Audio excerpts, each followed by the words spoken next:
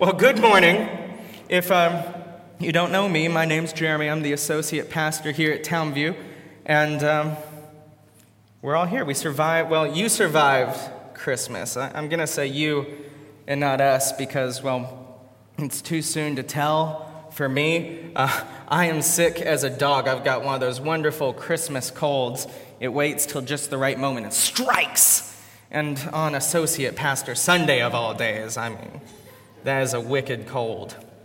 So you'll forgive me if I sound like Batman or Squidward at times and my energy level's way down. So just be patient with me, okay? Be nice. But you've done it. You survived Christmas. That's good. And with the madness of Christmas behind us, many of us are already gearing up for the madness that New Year's Eve can bring. The parties, the food, quick reminder, calories consumed between November 20th and January 15th do not count. So that's still in effect.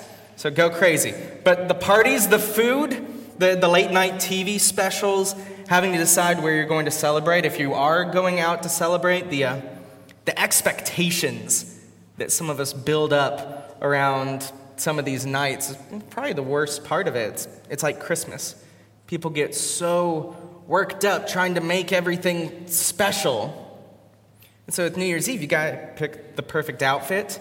You got to go to the right party. You got to take the right pictures with the right people. You got to have the right date. You have to know who you're going to kiss at midnight. For those of you like me who are married, this should be a very easy one to answer, so it's really important that you get it right. There's cameras everywhere, people. You got to make sure you got your evening planned out.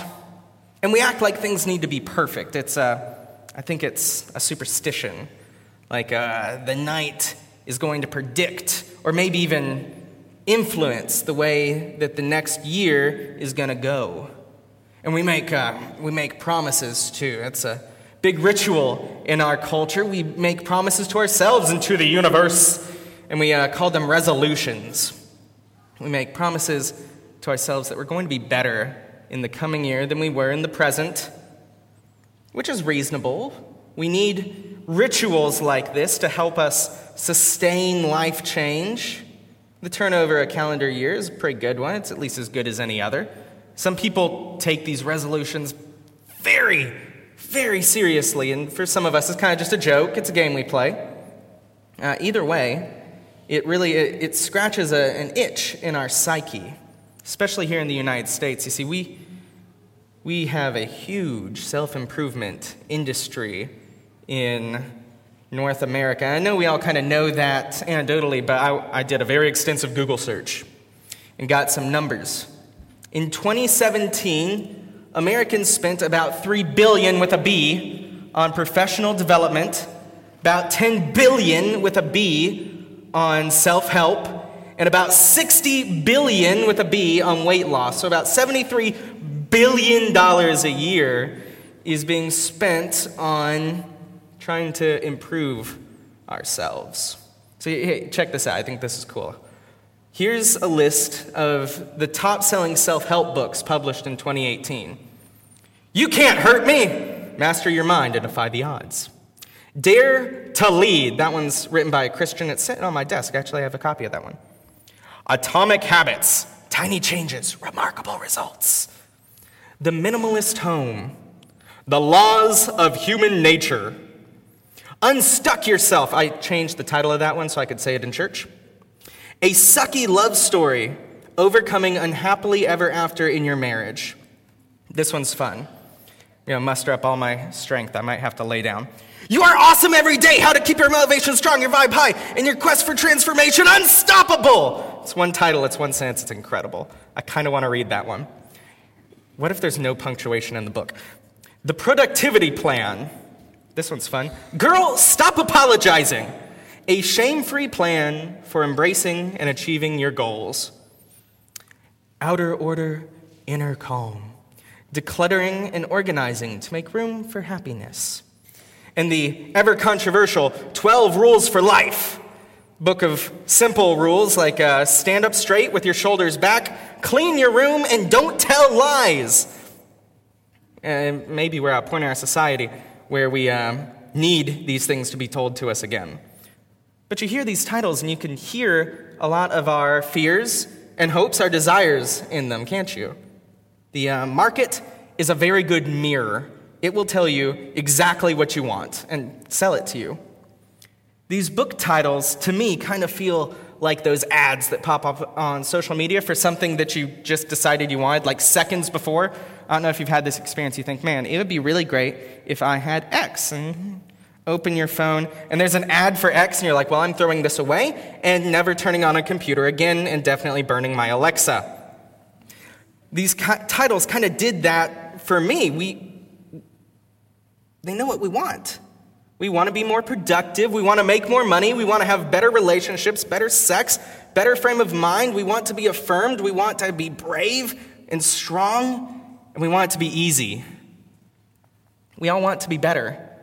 We know our weaknesses and shortcomings better than anyone else in the world.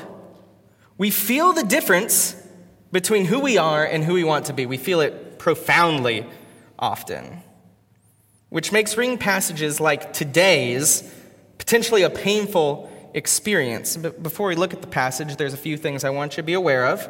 The author of this book, maybe Paul, maybe one of his disciples, writes a letter to a young church in the prominent Asian city of Colossae. Colossae is on a major trade route that connected Asia Minor to the east and the rest of the Western Roman Empire. So it's wealthy. It's an important place to be. It's technologically advanced, running water, indoor plumbing. First century, these are real things. This is a serious place to live. These people were educated and cultured, exposed to the best of what the East and the West had to offer. The church there had sprung up and grown quickly, but had fallen prey to some of the heresies prominent at this time. That means thinking wrong about stuff or believing wrong things. It appears that they were involved in things like angel worship, something called traditionalism, that's putting faith in acting out religious ritual rather than in Jesus, and a thing called Gnosticism, which for the sake of time we'll oversimplify to say it turned Christianity into sort of a scavenger hunt for secret knowledge, and Greek gnosis, knowledge, that's where you get the name. It moves Jesus to the back burner. So into this diverse, wealthy, metropolitan city of confused Christians stumbling towards a life of discipleship and dealing with the complexity of trying to balance a life in their busy world with a life devoted to following Jesus, come these words from Paul. I'm sure none of us can relate to any of those things. Just kidding, that's us. So here in this passage, we encounter a specific type of Greek literature. We'll be reading what's called a virtue list. These are often set in contrast with vice lists, but we're not going to read the vice list here. And they serve a pretty simple function. They are a clear way for the author of a work to point out what you're doing wrong, that's why we don't like it, and point towards a better way of living. So these are meant to be read as both convicting and compelling. You're doing something wrong, but here's a better way to live in the world. So with that in mind, let's take a look at Colossians 3:12-17. Very good. Anytime a passage starts with therefore, you got to ask what it's there for. Paul had just set out an explanation of why race and socioeconomics are no longer a viable way to chop up the world. And so that's what the therefore is. Because of that, as God's chosen people, holy and dearly loved, that's you, church. In this story, in this narrative, that's your identity. God's chosen people, holy and dearly loved. Clothe yourselves, put on, surround yourself, present yourselves in compassion, kindness, humility, gentleness, and patience. That perfectly describes almost all of us. Bear with each other. That's in the church. I don't know if you've ever been to a church, but they can be really hard to bear with. Bear with each other and forgive one another. If any of you has a grievance against someone, forgive as the Lord forgave you. So live in gracious community as a church. If you're curious as to whether you're required to forgive someone, here's the formula. If God would forgive you for it, you have to forgive them for it too. And over all these virtues, put on love, which binds them all together in perfect unity. Okay, Paul. Well, how are we supposed to do this? Answer, verse 15. Let the presence of Christ, the peace of Christ, rule in your hearts. Let the peace of Christ rule in your hearts. Since as members of one body, you were called to peace, and be thankful. How do you clothe yourself with compassion, kindness, humility, gentleness, patience, forgiveness, and love? Let the peace of Christ rule in your hearts, and be thankful. Back to verse 16. Let the message of Christ dwell among you richly as you teach and admonish one another. There's that community piece again. Yikes. With all wisdom, through psalms, hymns, songs from the Spirit, singing to God with gratitude in your hearts. And whatever you do, whether in word or deed, do it in the name of the Lord Jesus, giving thanks to God the Father through him. I know, right? That's a good spot for an amen. This all sounds pretty good. I want to be that kind of person, living from a stance of gratitude and thankfulness, a meaningful part of a vibrant community, a person whose life is characterized by grace and forgiveness, known for compassion and kindness, love, humility, gentleness, and patience. I want that. I think most of us in this room want that. And maybe some of us in this room at this moment are thinking something like, yeah, I do want that. You might say to yourself, self, it's time to get serious about our faith. You might say to yourself, self, I'm going to work extra hard this year. I'm going to take control of my life. I'm going to use 2019 to become a better person. I know what I'll do. I'm going to make Colossians 3:12 my New Year's resolution. That sounds religious. That's got to be good. I'm going to be more compassionate, kind, humble, gentle, and patient this year. Yeah, that's what I'll do. I'm going to volunteer at church. I'm going to invest in my faith. I'm going to hunker down and get it done. You might be tempted to think these things, but that's exactly what that would be. It would be a temptation towards a works-based self-righteousness. And you could do it. You could read the books. You could do the work. You could add some practices and will yourself into compassion, kindness, humility, gentleness, and patience, but that would be your will. That wouldn't be Jesus. You see, the truth is, no one accidentally follows Jesus. You can be a good person. You can do the right stuff. You can imitate Jesus. But at that point, he's your teacher, your exemplar, your ideal, but he's not your king. He's certainly not your God. He's someone you like. Someone you think is cool, someone you want to be like, you like him. You might even love him, but he's not your God. You see, after the feel-good story of Christmas, after the angels, after the baby in a manger, after the dedication, after the wise men, Jesus is going to have to go away for a while. Jesus and his family become refugees and flee their home country seeking asylum, looking for a safer place to raise their family. You see, the world isn't a safe place for Jesus. They have to go hide because, as John 1 says, God came to his own people and they did not receive him. Darkness wanted to overcome him. There were immediately plans to snuff out this radiant spot of divine light and love, and Jesus has to go into hiding. In the Gospel of Matthew, the next character that we meet is a man named John. We're told that he's a prophet, and he's calling people to get ready for something. From Matthew 3, starts like this. In those days, John the Baptist came, preaching in the wilderness of Judea, and saying, repent, for the kingdom of heaven has come near. This is he who was spoken of through the prophet Isaiah, a voice of one calling out in the wilderness, prepare the way for the Lord, make straight paths for him. Everybody likes baby Jesus. I think that's probably because baby Jesus doesn't talk much. Baby Jesus doesn't expect that much from you. But grown Jesus, he's dangerous because he's got something to say. And some of that can be hard to hear. So much so that there will be conspiracies against him for the whole of his ministry right from the start. This Jesus has expectations. This Jesus makes demands. This Jesus doesn't just want your adoration. This Jesus wants your obedience. And perhaps that's why John the Baptist has to come first in the story. Before you can receive Jesus as your king and your God, you need to make some changes. John's message to us as we prepare to encounter this Jesus is simple. Repent and make room for God.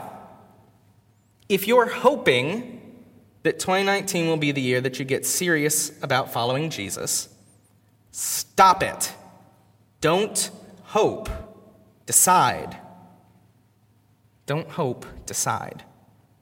These instructions from John are clear and strong verbs. Repent. Make way. Repent literally means to change one's mind or direction, to turn around. It's like John says, hey, you know that thing you're doing? The way you're living? Yeah, knock it off. Put it down, turn around, and walk away. And this make straight the way of the Lord language is the language of welcoming a king or the emperor to your town. You make the way easy. You clean up the roads. You make a place for him to stay. You make room for the king. Now don't miss this, church. If you've zoned out, zone back in. Check. Listen. If you hear the words of Colossians 3:12-17 and think, I want to be this kind of person, living from a stance of gratitude and thankfulness, a meaningful part of a vibrant community, a person whose life is characterized by grace and forgiveness, known for compassion, kindness, justice, humility, gentleness, patience, and love, then your next step is clear. And it's not to try harder. It's not to make Colossians 3 your New Year's resolution. Instead, be resolute. That word means purposeful or unwavering. Let John's words get into you. Repent, turn around, make room for Jesus. We are masters of filling our lives with stuff. Decide today to clean house, to make room, to get rid of the sin in your life. Now that can mean a lot of things to a lot of people. What I'm using that word sin to mean is anything in your life that keeps you from God. And I don't need to tell you what that is. The Holy Spirit is perfectly capable of convicting all of us of our sin, and you hear that word and something already triggers in your mind this thing that you need to lay down. It could be some clear, obvious, and it could just be clutter. You may have accidentally crowded God out of your life. I've done that. We're so busy. So be resolute, be purposeful and unwavering in your repentance and surrender. We need the words of passages like Colossians 3, and we hear those, and we just want to go do it. Give us something to do. We'll do it. We want to make ourselves better. But when we understand the whole of the story that the Bible is telling us, we realize that we can't do any of that. Not in a meaningful way. But Jesus can. The Christian life is about making room for Jesus to change you. You can't do the work. You can't be good enough. You can't earn the kingdom. You can't earn God's love. You just can't. But that's good news. That is good news because you were never supposed to earn it. You're simply supposed to receive it. This year, make 2019 a year of releasing. Make it a year of repenting and a year of receiving. Let's pray.